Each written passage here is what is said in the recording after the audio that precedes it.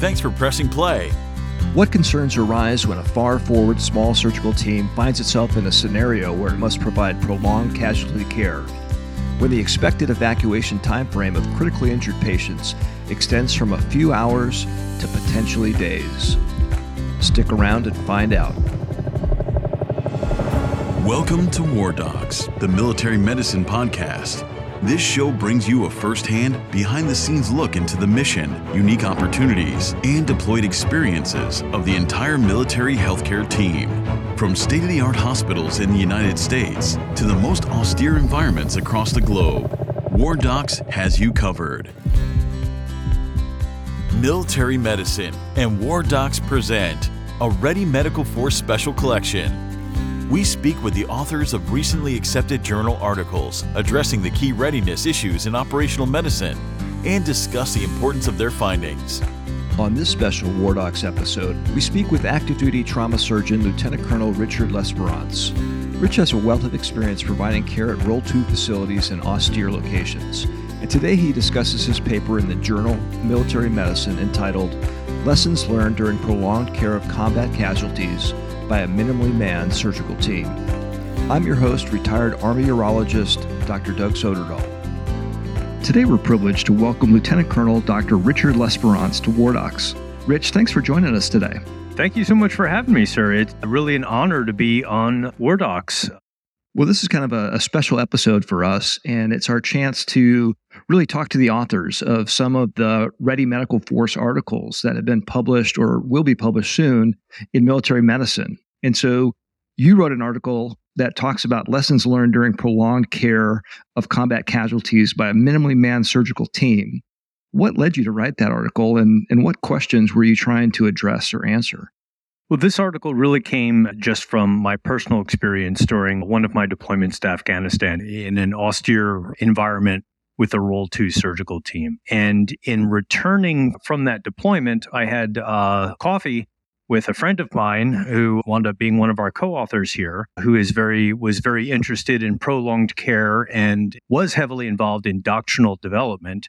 He's an Australian Army physician who did an exchange tour with our CDID, the Capabilities Development Team here in San Antonio. So he's been very heavily interested in doctrine. And when I told him about my personal experiences, he got really excited and insisted that we had to record these lessons because it was kind of right in an area where he thought there was a large gap in our NATO military doctrine.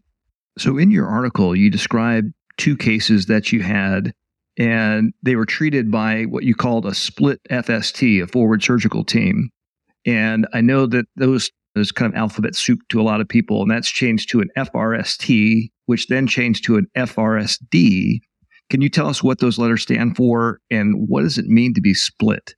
Sure. The forward surgical team has been the Army's doctrinal answer for the standard Role 2 damage control surgery team for 25 years, I think, possibly even a little longer. It's a 20-person team with 3 general surgeons, 1 orthopedic surgeon, and then a total of 20 people with CRNAs, surgical techs, medics, and postoperative recovery person.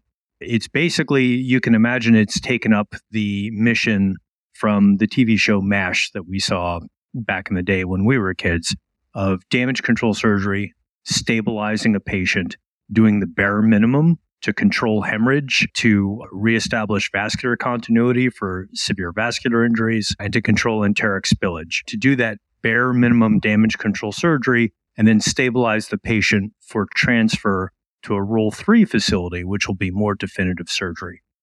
How would you describe your resources in these two cases? You're part of this 10-man team.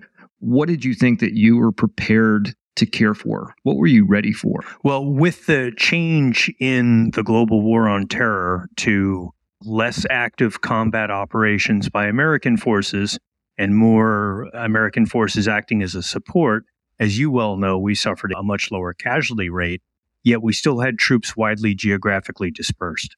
So we had to have surgical teams very widely geographically dispersed over a country the size of Texas, Afghanistan, but these teams saw a very small number of casualties. So the split FST was basically somebody coming up with an idea of taking this 20-person team and cutting it down the middle and turning it into 10.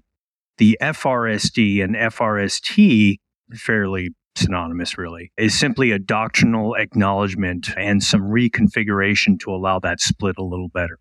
So it's a 10-person team, one surgeon, one orthopedic surgeon, a CRNA, an ICU nurse, surgical technologist, and a couple of medics and an admin person. So we truly have the smallest doctrinal, conventional surgical Role 2 surgical team that the Army could conceive of here. So your capabilities, according to doctrine, would be that you could operate on one patient at a time? Yes. And maybe hold 4 patients for up to 6 hours? Correct. That's what the current FRSD doctrine envisions. So the patients that you had, both were significantly injured and required damage control surgery, had abdominal surgery, and came out of that surgery intubated. One actually had to return to the OR because you couldn't get out in the normal time because of weather. Tell us about how your unit was prepared to care for these patients for something that went beyond doctrinal timing. They stayed there for 30 hours and not 6. Our unit was not prepared to care for them, in short. We were lucky that we got the patients out at the 30-hour mark because the weather reports initially said we were looking at 6 or 7 days that we would have to hold on to these patients. My unit got lucky in a couple of ways in that I frequently deal with ICU patients in my job as a trauma critical care surgeon at BAMC. My CRNA was actually a BAMC CRNA that regularly took care of level 1 of sick trauma patients in a level 1 trauma center. And our ICU nurse, she was currently in a non-clinical job, had just got done with some extensive time working, doing a lot of clinical work in an ICU. So she was very experienced. Not every FST is going to have this lucky coming together of a core of 3 or 4 people. They're comfortable working with sick patients, though. So in many ways, we got lucky with the personnel mix that we had to address these 2 casualties with. Now, were there any other resources in the area, other Role 2 units, medical companies, or somebody that could assist you in taking care of these patients? We had no other U.S. assets that could assist us. There were 2 18 Deltas on the base that were with the indigenous force that we were supporting that came down and said, hey, what can we do to help? And we did have several local Afghan medics that were assigned to the Afghan medical element that we were co-located with. And they could do the very basics of nursing care. They might be able to turn a patient. As far as ventilator management, fluid management, medication administration, things like that, unfortunately, they were not qualified to do. If you look back on the U.S. experience in OIF and OEF, I think we got pretty accustomed to having rapid transport through the Role 2. In fact, most patients, if you looked at all patients, all of them were out by 2.5 hours. And those who required surgery, if you just looked at that subset, they were out of that Role 2 and on their way to Role 3 by 4 hours. Is that a realistic assumption for the future? And how can we prepare for scenarios such as yours where you really didn't have support and you had to hang on to these fairly critically injured patients for more than 6 hours? And that's exactly why we decided to write this paper. Colonel Jen Gurney is another one of my co-authors. Many of your listeners are going to know her as the current chief of the Joint Trauma System, and she's been involved in trauma care systems for decades now in the Army. And she really felt passionate about getting this message out there for that exact reason. We've been spoiled with our air dominance and our rapid evacuation time. And as a result of that, we've all gotten to think that this is the normal, that we're going to be able to offload our patients from the Role 2 within really just a few hours. If our next conflict is with a peer or a near-peer adversary, it is highly unlikely that we're going to have the ability to offload those patients like that. So in your paper, you made 6 specific recommendations that would help bridge the gap between where we're at currently and our desired future in prolonged casualty care. In your view, which of these should receive the number 1 priority, and how do we address it and measure our success or failure? Number 1, in my personal opinion, is having the strong basis of clinical expertise. It is borderline, in my estimation, to have forward surgical teams or FRSDs that spend the majority of their time in the motor pool or doing land nav exercises, as opposed to the majority of their time in a level 1 trauma center.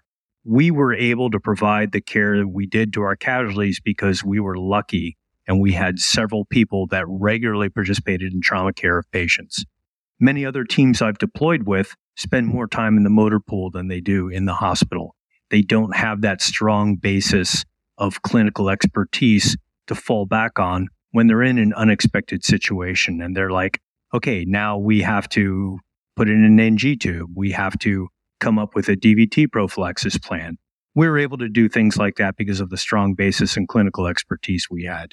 None of those shows up on the typical Army medal task list, though. One of the other things you mentioned in the article that you dealt with was that these patients were ventilated after the surgery, and only 3 of the people on your team had any experience taking care of ventilated patients. Is there a possibility that some of the medics could be trained to become comfortable at least making some setting changes with direct involvement or other guidance, maybe using telemedicine or some other way to expand that cross-training, which was another one of the recommendations that you had?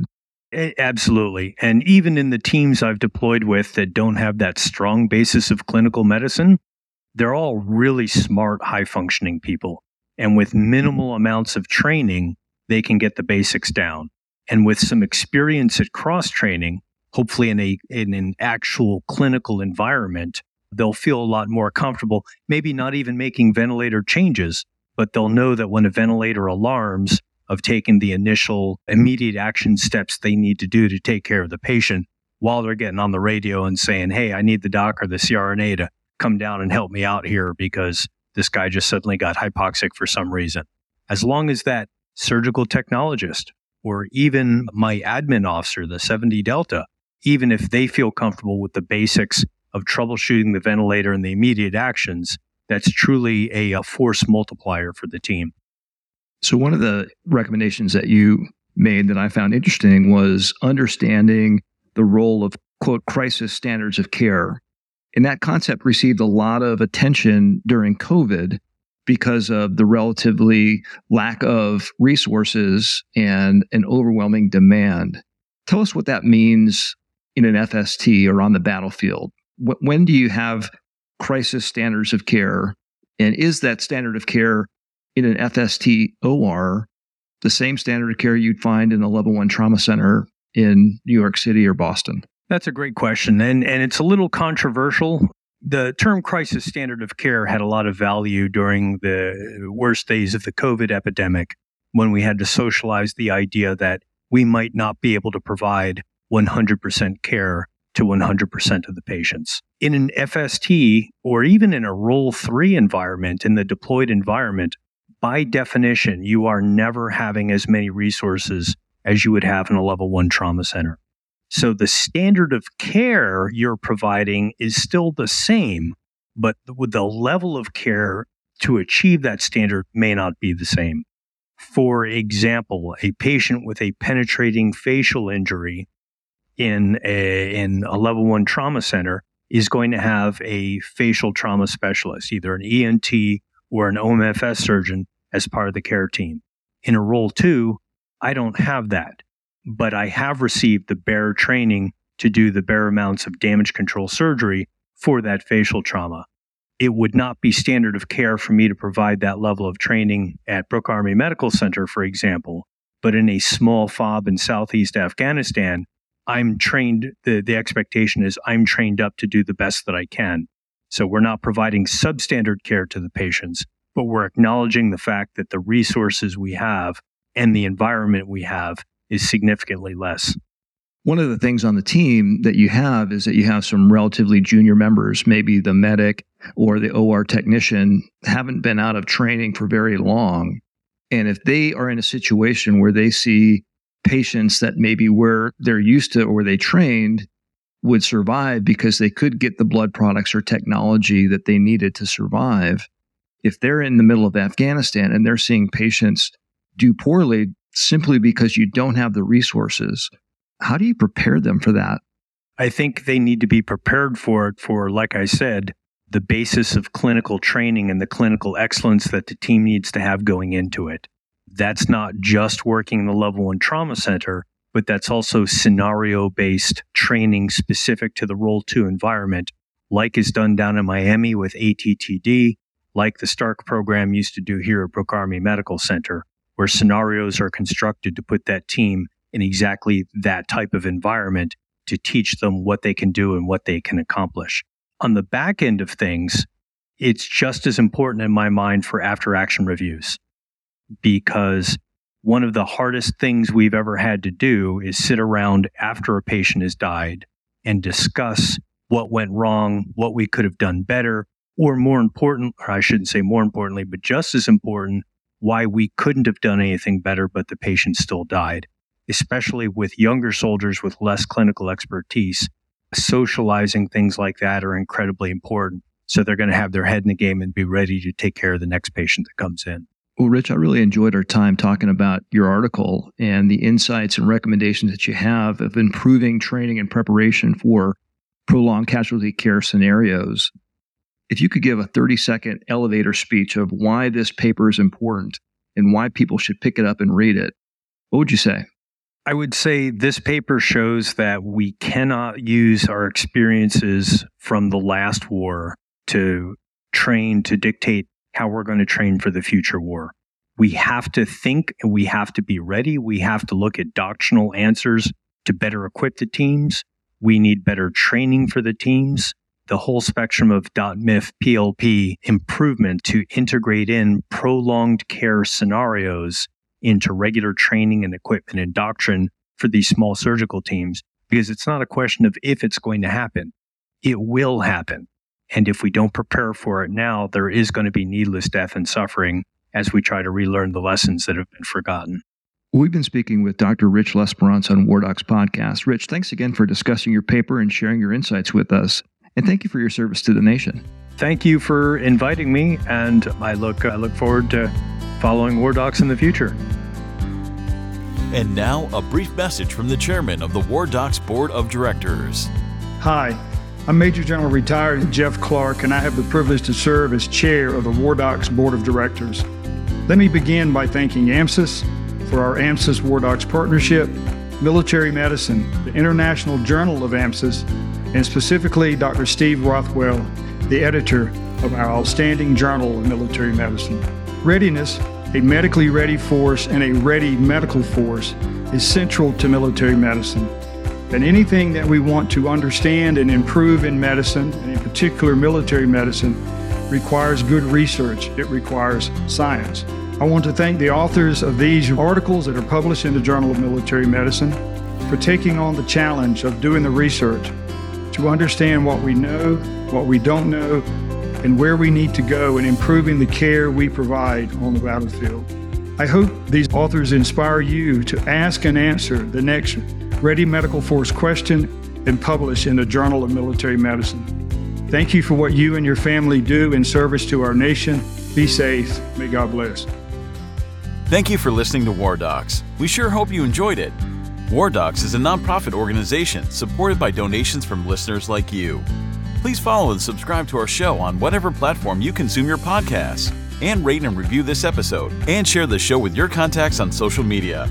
Find out more information about our show, our guests, and how to become a member of Team WarDocs on WarDocsPodcast.com. Thank you for your support. If you like war stories and medical drama, WarDocs has you covered. Spread the word.